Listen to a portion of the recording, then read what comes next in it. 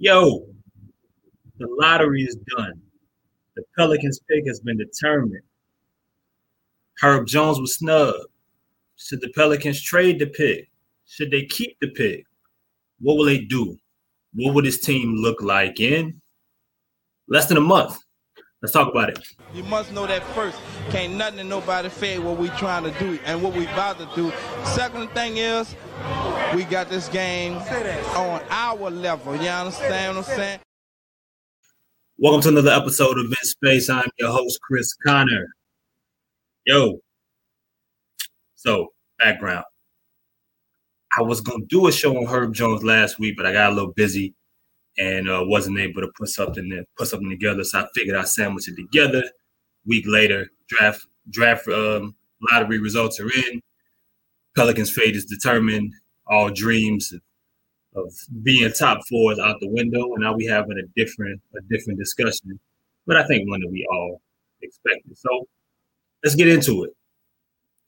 I'm sure as everyone knows that tunes into this show, Pelicans are at 14, and already hasn't even been 24 hours from the time I'm recording since the Pelicans since their fate has been announced, and there's been a lot of opinions about what they should do. Should they trade the pick? Should they keep the pick? Should they package a player with said pick? Should they move up? Should they move down in the draft? There was actually a Pro Pills talk show yesterday with Lito, Ross, Chaz, Justin. They did a show giving their opinions about what they should do. Chaz dropped the show. If you haven't got a chance, check out the Pro Pills talk. Check out the Chaz show. Yeah, man. I mean, some of these opinions you knew already. Some of them are new, and there's been a bunch of other platforms that have dropped things about what the Pelicans should do. And even before it was announced they were officially at 14, odds alone, we were all prepping to say, all right, end of the lottery, what you gonna do? Yo, man, I'm a believer that at this point, especially the state that this organization is in, we'll see what happens with Trajan Langdon, which is a show down the line, who has currently, he might have an interesting situation to look into in Washington, and I'll just leave it there with their basketball operations job available there for him. But I mean, Pelicans, when you look at their team right now, you look at Dyson Daniels, you look at Trey Murphy entering his third year, Herb Jones to his third year, Jose Alvarado. You still have some work to do with Zion Williamson at a lot of different levels. And there's, could we be talking about Carlo maybe at some point joining this team, joining this roster. Point is, man, you got a lot of young guys on this team, as is Kyra Lewis.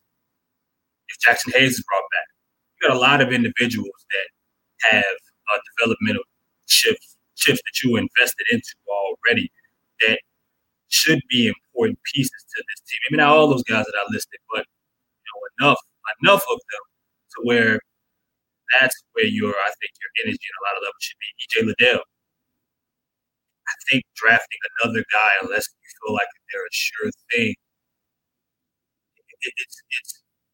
there's a different side to the fact of that when you are a small market, you want to have as many assets and quality possible players. But I don't question the talent with some of the individuals that have been drafted to New Orleans.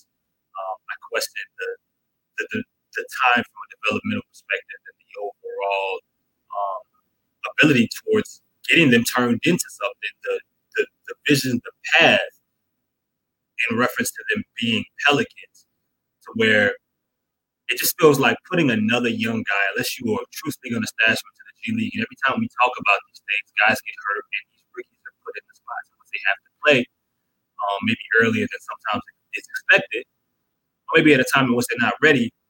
I think that I don't think you can afford, or I don't think this team, and what I view as a make or break year for a lot of different individuals in this organization, I think it's tough to draft another rookie. I just do, unless you are trading up for Chaz's idea, trading up for a guy like Scoop Henderson, of course. You do something like that, then I get it. Or even Brandon Miller from Ohio State. Those are things in which, all right, well that makes sense. That's a surefire talent, a dude that's a top 4, top 3 overall talent. But you talk to dudes around in this draft, and you get different, various opinions about how deep it is. I haven't talked to a lot of people that view this draft as being deep. Some view it as being top heavy, and if you're the Pelicans, while you need quality depth, you have enough, I think, young guys that are going to play in some of those roles. I think the best course of action is to look to shop and trade that draft pick, and I ultimately think that's what they will do. And whether that means that Jonas Valanciunas is attached, which is something that I also think will happen. Some type of situation when you package 14, and when Jonas, maybe you trade back for picks down the end of the first round, second round pick, get an upgrade there or in a different spot. But I think ultimately that's what they will do. But I can also see the elements where they don't get exactly what they want necessarily. And maybe they have a few different individuals that they like, that they feel like it from a protection, from a cost metric might fit. Maybe individual that is ready to play, less of a project, less of a raw talent, and you can have a vision for that individual, sooner than maybe some of the guys that needed more work once they got into the facility. So, I mean, we'll see. But I'm curious to what you guys think. Should they trade the pick? What do you ultimately think will happen? I think that there's some guys out there that make sense, and I could see how they would fit. But I just think the Pelicans got a lot on their hands right now. They have to secure their floor right now, right? I think they have to secure the floor, and by that I mean you have to add more ready-made talent, guys that fit, guys that aren't trying to figure things out, individuals that know exactly who they are, and it's a clear indication, regardless of influence from the front office, from the coaching staff, where this individual fits. And I think that this team needs that right away. It's too many unknowns, from the games played to the structure of things to the availability of certain guys to even how those individuals fit once they are available. And how's Herb Jones? Is Herb Jones going to look different coming into the start of next season? Who knows? What's Dyson Daniels going to look like? Is Trey Murphy going to be even better? You have a lot of those questions there, and I think that should be your focus when it comes to young talent. Take that pick, attach it with a veteran or someone currently on your team to get an upgrade towards another position. I think that needs to work on your roster, as you should be looking to put yourself right back in where we was a team that has an opportunity to contend in the Western Conference, and we were talking top 6 around this time.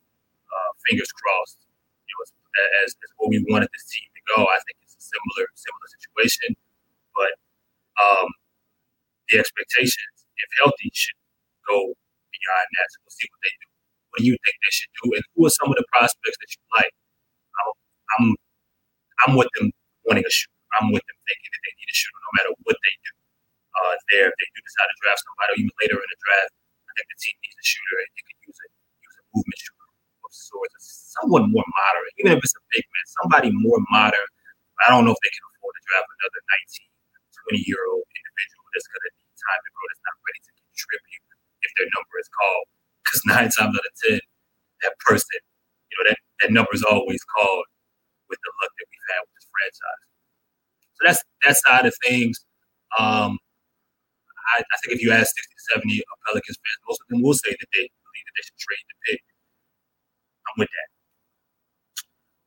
Second part of the show, man, Herb Jones. We just talked a little bit about Herb, and in retrospect to this draft and what we feel,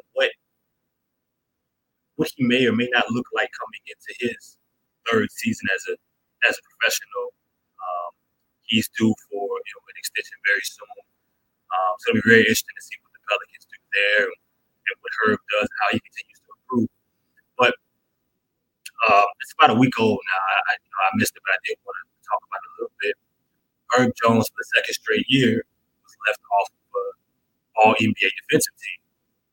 And while I recognize the outrage, and I think from a numbers perspective, analytics, the eye test, from what I watched in all the different games, from the reputation that he's got, the respect that he has around the league, yeah, I think he deserved to make one of those teams.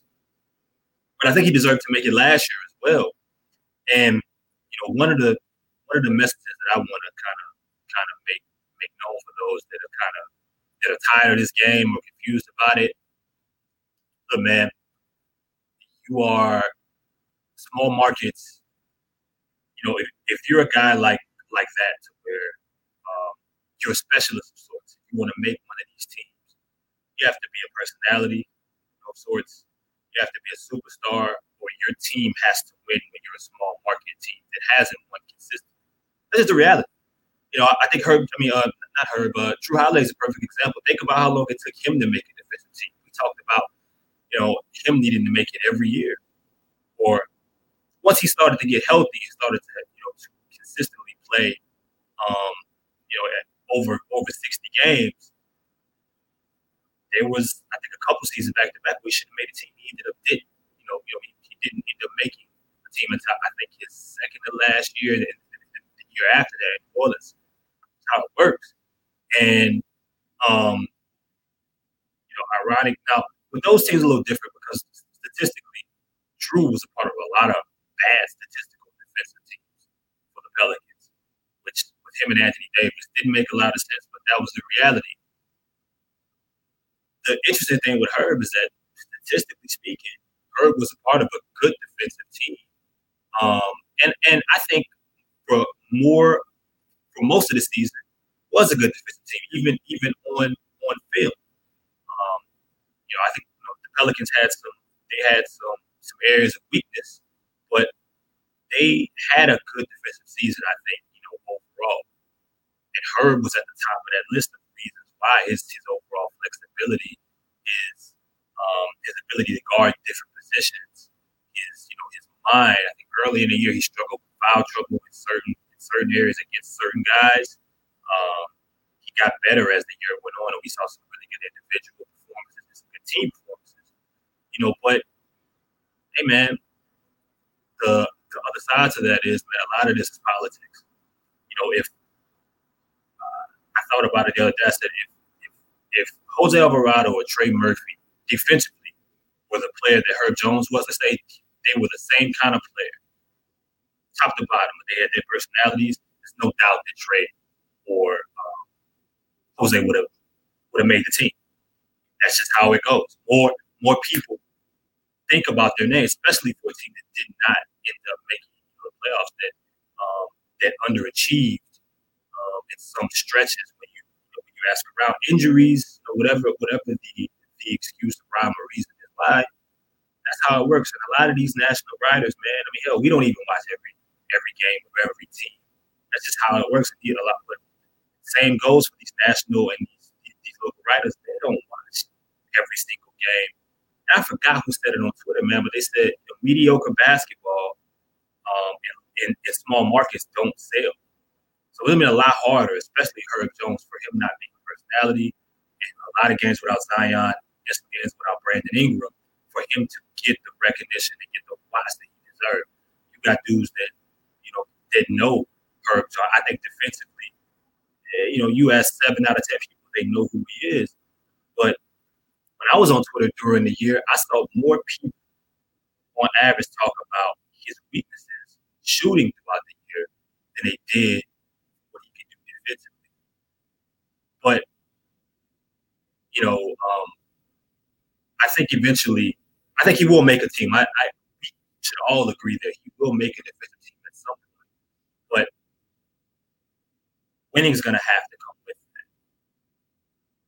Some level of consistency.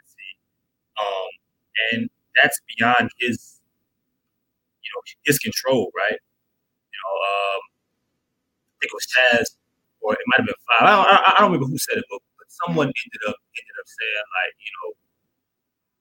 Brandon and Zion owe Herb Jones a defensive player, or a defensive team appearance. And that's a good value. I mean, that's a good point.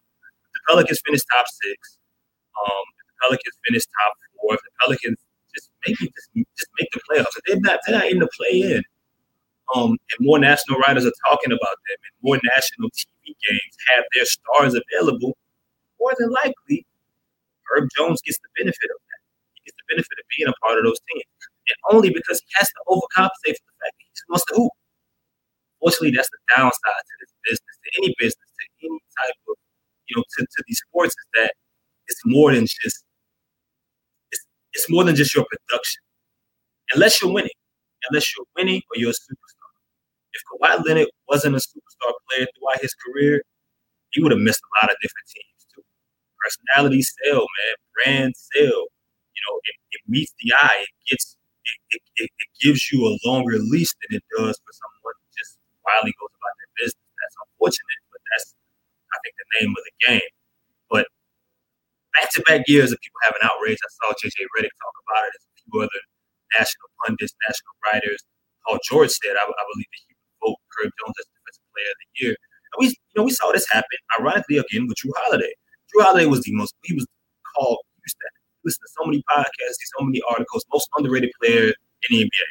And his name kept being mentioned as one of the more underrated players in the league, to where he no longer became underrated. Slowly but surely, Pelicans get 1 year where I think they won 45 games a year. Boogie gets out, and if I'm correct, that was the year he ended up making his first defensive team as a Pelican. So Herb Jones may need a second fate. Hopefully, this is the year where everything comes together. When you get a chance to, a lot of individuals get an opportunity to get their, what was due. But I mean, look. The beginning of the year looked like, man, you had Jose Alvarado make a Rising Stars team. Trey Murphy made a Rising Stars team. Trey was in the dunk contest. CJ McCollum was in a 3-point shootout. The energy and the attention is there, right? It is there, but part of it is the fact that even with these superstars or these talents, they have to play. And more importantly, I think this team has to win. It has to succeed. You get that, you get some consistency. You get New Orleans, you get the Pelicans being more of a mainstream conversation. Some of this stuff is going to take care of itself, especially for Herb. So it's unfortunate, but I do think that he will make it. It's just that's the game. That's how it goes. That's how it's always been. It shouldn't be a surprise. This team wins next season, he'll be on one of those teams, and then we'll be talking about whether he deserves it or not. We'll be talking about, is he Defensive Player of the Year candidate? That's just how it goes. So, man, appreciate y'all for pulling up. I'll tap in with y'all again next week. Maybe do another list. Maybe talk another topic. I'm gonna try to maybe get a draft guest on to talk about current talent, possible future talent. But yeah, man, let me know what you think. What were your thoughts, if I missed them, about Herb Jones being snubbed? What do you think the Pelicans should do at 14? Shout out to our people at DraftKings Sportsbook. Shout out to our guys and girls at Birdstar Law Firm, as well as New York Life. We're in space.